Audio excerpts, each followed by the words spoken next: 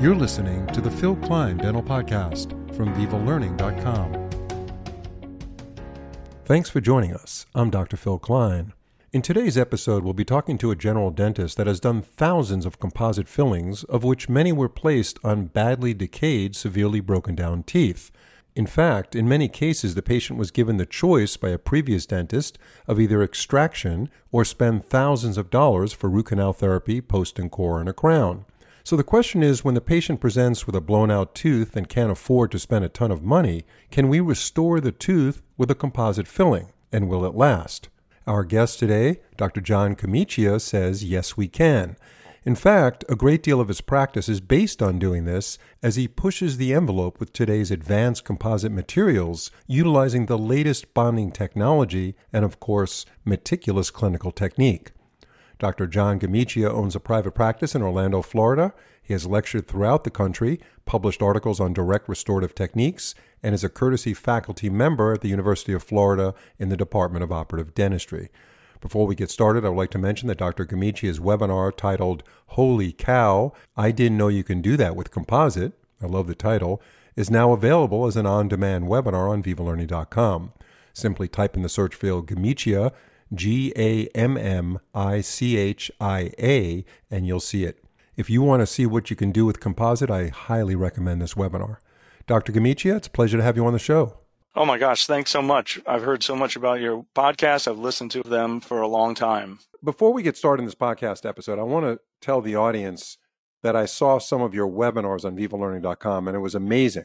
I mean, I've been in this business for 40 years, and your webinars, one was from 2015, one was recently in May, about how you did composite dentistry on patients that were told by their doctor that they needed root canal, they needed a post, they needed a crown, and some of these patients were in their 20s.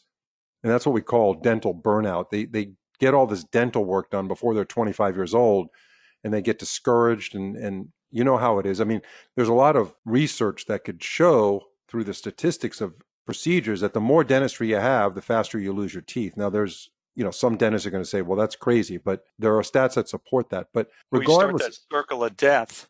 Yes. Right? As soon as you cut into that tooth, you start that circle of death. Exactly. I'm sorry, I didn't mean to interrupt you. No. So you're going to be doing most of the talking here, but I want to just tell the audience how amazing the work that you showed, because, I'm an endodontist. So I saw cases that were so blown out. These teeth were blown out. They looked like they were all the way down to the pulp. They looked like they might have had some FERCA involvement, which you talked about in that webinar. And you took a shot at it. When I laughed when you said you told the patient, you don't even know if this is going to last until you get to the car in the parking lot. That's what you told the patient. You said, I can't make any guarantees on this. You may get to the car and this thing may be broken. But meanwhile, 8 years later. Yeah, 8 years later, the thing's still humming. And it was just a remarkable thing that you did with direct restorative composite. And I'm actually interviewing a lot of people on this show, a lot of KOLs, and they're starting to say that they could do things with composite that just wasn't considered normal dentistry a few years ago. Like, they're not afraid to bond. They understand the bonding process. They understand how to do this stuff, and the bond strength is great. It's strong, and you just need to know what you're doing. And you could do things with direct restorative composite material and the right bonding technology that is just incredibly successful. There are a couple of doctors that are major proponents of this. And one of them said recently in a podcast, they'll bond something flat broken down at the gum line, flat across the gum line. They'll be happy to bond it. So I'm going to let you do the talking now and tell us about your whole concept of how you practice dentistry, where you could take teeth that most dentists would say, no way is this going to be a candidate for a composite, and you turn it into a beautiful tooth that lasts. How do you do it? Okay, so, I've been around. I graduated in 1995 from the University of Florida, and the very first course I saw was Ray Bertolotti. And you know Ray, and that he would call himself a self-proclaimed bondodontist. So I saw him almost 30 years ago. And some of the principles that he was talking about back then is some of the stuff that I use right now. And he was a big photo bond from Curare guy. And, he was crazy. I mean, people thought he was crazy. He was doing crowns that he would just, it would be like a tabletop crown, and he would just have the lab make a crown that was flat, and he would bond it right to a flat surface. And I took that ball and I just ran with it. And, my practice is, I'm in Orlando, but I'm on a kind of a blue collar, bring your lunch pail to work kind of town. And what was happening to me was people were coming in with broken down teeth. And the reason they didn't come to the dentist is because they've heard they needed a crown and they just let it go. And so when they got to me, the tooth was so badly broken down and they're like, well, I need an extraction, don't I? Or, I can't afford, or I tell them, I think you need a crown. And they're like, I can't afford a crown. And so is the option extraction or $2,000 worth of work? Are you telling me there's nothing in between? Exactly. So what I ended up doing was, taking this blue collar guy and realizing that, all right, let me just try the filling. And this was back in 1995, early 2000s. Let me just try a filling and see what happens. And then the next thing you know, and I told him, like I said, I give the taillight guarantee. When I see your taillights, the guarantee is up. But what was happening was I'd see them in recall, and then I'd see them in recall again. And this kind of test, this kind of let's see what happens, is now 12 and 14 years old. And then what happens is I've done 1,000 of those, and they're all still around. Right. Now, some of these teeth are so broken down that we were taught the principles of restorative dentistry that you need this circumferential coverage to protect the compromised tooth structure. Otherwise, the tooth is going to fracture. An inlay, no. An onlay, yes. A crown, even better. Now, Dr. Gammichia, you've been doing these cases a long time, and you've done lots of them, and you're getting great success. Now, I know KOLs sometimes show their best cases in their webinars, but still, your cases were remarkably successful based on using direct restorative materials, considering the state of that tooth when you started the work. So how do you maintain the success of your direct restorative restorations in these compromised teeth, which goes against many of the doctrines that we've learned, in our dental school education? Okay, so that's a great question. And I would implore some of the listeners to go to the webinar because you got to see it, right? So I really try to show some really kind of great stuff, and it's so much fun to do this. And what happens is, like I do something and I don't know what's going to, and I do now know it's going to work, but I would used to say, this is too deep. The studies say this is too deep, right? What's happening is they don't have a choice. So I said, I'm going to do a deep filling for you. I know you can't afford a root canal, and let's see what happens. And once again, I've got 1,000 of them that are so deep, and almost the science sometimes catches up with that. In like 2014, at the American Academy of Dental Researchers in 2014, Bader puts on this lecture, and he talks about incomplete caries removal. And that's something I talk about in the lecture. It's like, look, if the tooth is vital, we all know what the symptoms are. They come in and they say, this tooth hurts when food gets in it. When you tell them, well, does it hurt? Does it spontaneously? Does it wake you up at night? Does it throb? No. Right? But it is a little sensitive to cold. That means to me, the tooth's vital. I'm going to do my best. I'm going to stay away from the pulp. There's a chance I might not even take all the decay out. But the periphery of the prep. I don't mean to interrupt, but I want to ask you something about that quick. So we're talking about reversible pulpitis, what you just described. So correct. When you determine the patient has reversible pulpitis, which is exactly what you just described, and you have a case where the decay is very deep near the pulp, if you removed all the decay, you would definitely involve the pulp tissue. You're saying that you not only leave affected dentin in there, but you leave some infected dentin? I know from an endodontist that sounds crazy, but do you remember what the Hall technique was? Have you ever heard of that technique? Yes. And back in the kids, they didn't have enough time. So what they would do is they would leave decay, leave the whole thing. They wouldn't touch the tooth at all. They would put IRM in a stainless steel crown and put it over the top of the tooth. And almost 99% of the time, the decay stopped. Right? Right. So that's just kind of the principle that they're kind of using is I don't necessarily love leaving infected dentin, right? And I hardly ever do. But if I'm getting close to the pulp, and we all, with our loupes nowadays, you can get close to the pulp and not touch it. I'm going to get as close as I can to the pulp. I don't care what the dentin looks like. I'm going to put some glass ionomer over the top of it and just do a filling. So I assume your next step is bonding. everything that I do is predicated on having an unbelievable adhesive, okay? Mm-hmm. And everything that I do, the small class 1s, my class 4s, everything that I do, the deep ones, the big ones, the 5 cuts, everything, I use the same product, and that's SE Protect. Let me tell you a little bit about SE Protect, and that's from Curare. And the gold standard of self-etching used to be SE Bond, right? And we all know SE Bond from Curare. Mm-hmm. Now, there was a time where everyone was putting chlorhexidine into to kind of antimicrobial, right? And then chlorhexidine would be an MMP inhibitor. Right. What MMPs are, if the audience doesn't know, is they're proteinases that break down bonds. We activate the MMPs by etching and everything like that. And what would happen was you would etch, then you'd put your chlorhexidine in there, then you would use your bonding system. Well, SE Bond was the gold standard. Then Curare made SE Protect, and they put an MMP inhibitor in the primer. So now all you have to do is use the primer. It has an MMP inhibitor, which means your bond is going to be better and is going to last longer. And they made it even better by putting fluoride in the bonding agent. You're optimizing your bond strength by using this Protect product from Curare for sure, and you show that in the webinar. So what I'm just trying to clarify is that you go in there, you've got a really deep restoration. The prep is all the way down near the pulp. There is some possibly infected dent in there. You leave it. Not a lot of it, but you leave it. And then right on top of that, you put glass ionomer. And Yes. then you use this product called SE Protect. Yes.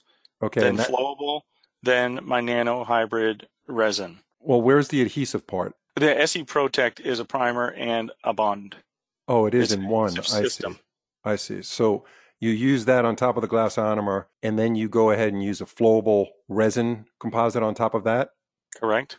And very small layer. Just for what? Adaptation and seal? Yep. Okay. And then if you talk to biomimetic guys, they talk about immediate dental sealing. That's exactly what you're doing here. And then you go in with like a bulk fill. Not a bulk fill. Layered. That's right. A layered nano hybrid. And what I use for my flowable is Majesty Flow by Curare, and Majesty ES is my nano hybrid, all from Curare. Right. Yeah. And they have incredible chemists over there. They've been leading the way. Yeah. They've been leading the way in bonding for many decades. It's been around, like I said, since the 90s. Yeah. Yeah. They have a brilliant research and development team. So maybe because you're getting such a tremendous seal and you're removing that MMP, those proteases, and you're optimizing your bond, that some of that infected dentin that's sitting there just dies off. Bertolotti used to say, if you seal, it will heal. Right. And back to that Bader lecture, he talks about it doesn't matter if you put glass ionomer or calcium hydroxide over it. If you seal it well, you will have a 99% chance of success. So it's amazing, as I mentioned earlier, what you do in those webinars. And again, I would like the audience to take a look at them. And the question is, some dentists may ask, well, how do you make a profit using composites as the majority of the restorative material in your practice? Is it profitable? Oh, that's a great question. So, it's going to be an obstacle for most dentists. We all have numbers. We got to pay our staffs. We got to keep the lights on. I want to tell you a little bit about, in 2018, the ADA did a survey on office production, and the ADA did a survey on salaries. They don't do it every year. So in 2018, they talked about, I won't tell you my fees or what I make or my production, but I'm going to tell you in the 75th percentile, there was a number and what a solo practitioner does. Okay. There's no bragging. I just want to convince you that you can make a profit by doing a lot of composite. And that is, my production was 30% higher than the 75th percentile in the ADA study. Okay. And what percentage of your practice do you actually do crowns? That's a great question. That's my next point. I called my ceramist and I said, how many fixed units did I do this year in 2018? Okay. 53. I did 53 units of fixed that year. And he's still your friend, that ceramist? That's right. And so I did 30% higher than the 75th percentile in the ADA study, and I only did 53 crowns that year. Okay, so let's talk about how I do things. Well, first of all, you have to be very efficient. Okay, there are things that if I do fillings, I've done 50,000 fillings in my life, and I do big fillings. I charge accordingly. So anything higher than a 3-surface resin in my office is going to be almost an hour worth of productivity. But it only, I can do any filling. Shoot, I can do a class 1 filling in about 12 minutes. I can do a class, an MOD in about 16 minutes, and I can do probably a 4-cusp molar in about 26 minutes. You do show some of that in your webinar, and a lot of these systems that you use to do multiple boxes at the same time, DO and an MO at the same time, it's these ring systems that you use, these matrix systems that really help. Yeah. Excellent. Yeah. Yes, if you watch the seminar, I don't go into too much technique, but I show some photos of great matrix bands and not just regular Toffelmeyers, the V rings, as you guys have known. I think the biggest deal, and we didn't get to talk about it, is the curing light. I mean, I use a Valo Grand and now I use a Valo X, and these lights will cure in 3 seconds. And so we don't have to get into like the science behind it, but there's a Monet light that cures 2 millimeters of resin in 1 second. It's about time and efficiency. And at my office, we get pretty efficient. So the bottom line is, if you have the mindset to approach dentistry in a conservative way, where you're actually doing a tremendous favor to the patient when it's indicated, and I know you're pushing the envelope because a lot of dentists would not do direct restorative composites on cases that you're showing. But again, like you said, it's either extraction or a crown, and you're saying, why is there not something in between? As long as the patient knows what the risk is, exactly, then, and that's clearly described to them and stated to them, then there should be no problem. There's only upside there, and the upside is huge because I'm an endodontist. Root canals are very successful percentage-wise, but some do fail. And then, like you said, you call it the circle of death. Once you start drilling that tooth, the more complex your dental treatments, the more apt you are to run into problems down the road. I mean, that's just how it works with anything. But I think that your approach with conservative dentistry and making these teeth look beautiful, I mean, they're so aesthetic. They look really, really good. And do you spend a lot of time on the occlusion to make sure that these teeth don't fracture after the final restoration's put in? I mean, I really think the material mimics, dentin and enamel. So I'm not like taking them out of occlusion and like cut them low and watch them grow kind of thing.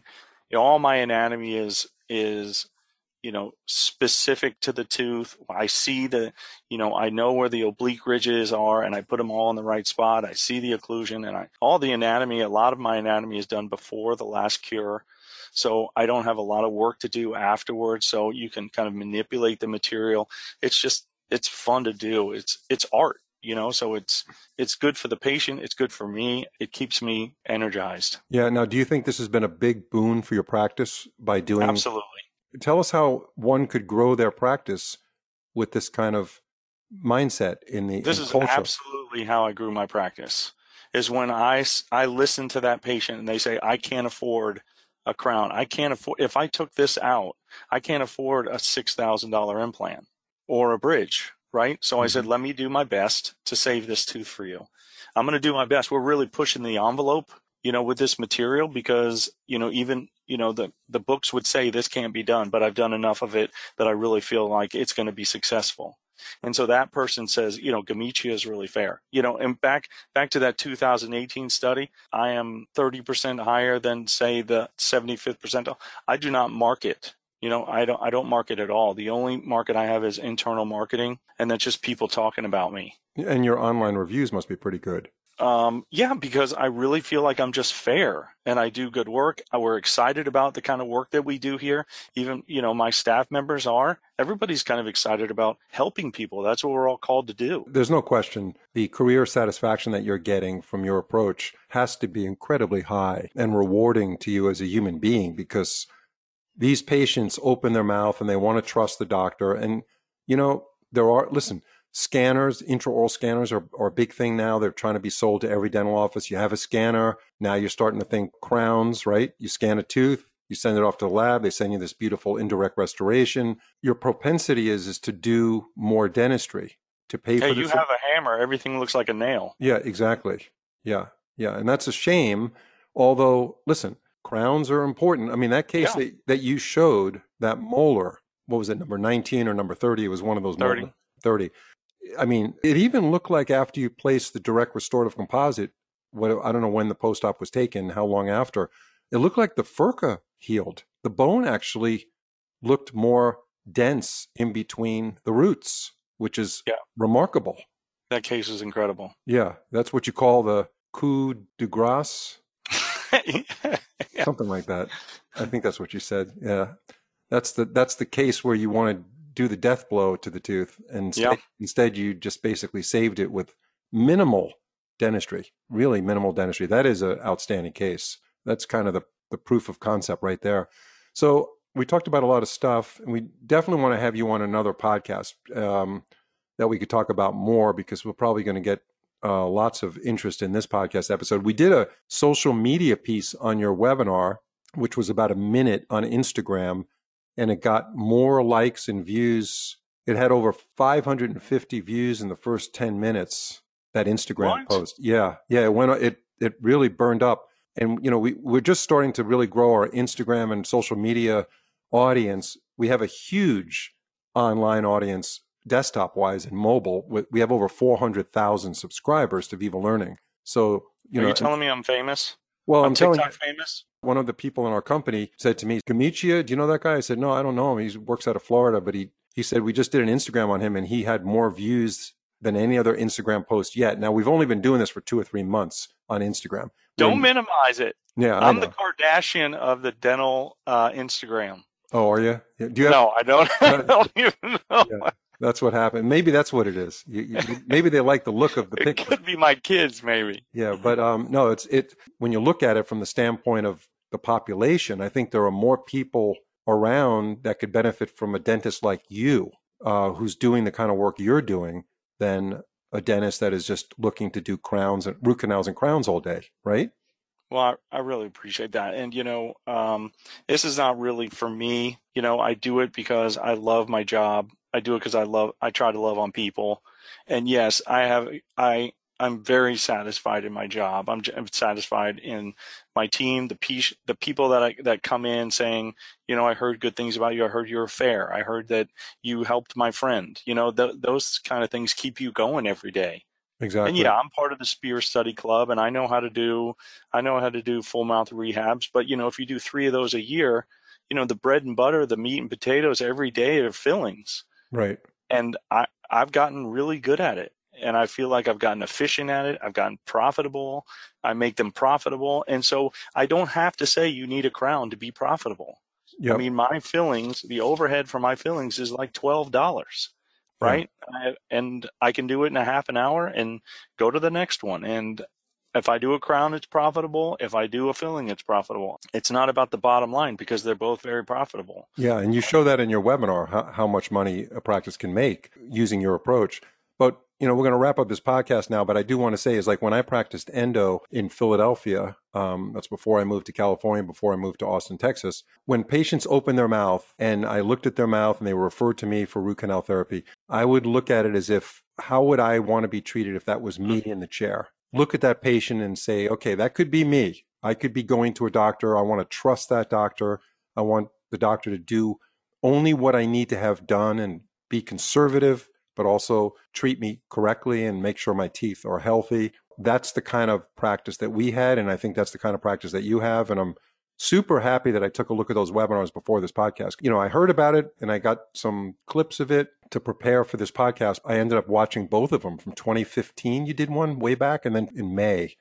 So hats off to you for doing a tremendous job teaching, and we look forward to having you on future podcasts, Dr. Gammachia. Thank you so much. Thank you. I really appreciate it. I had a great time. If you like our podcast and want us to keep it going, please leave a review on your favorite podcast platform. Leaving a review is a fantastic way to support us and help others discover our show. We really appreciate your support. See you on the next episode.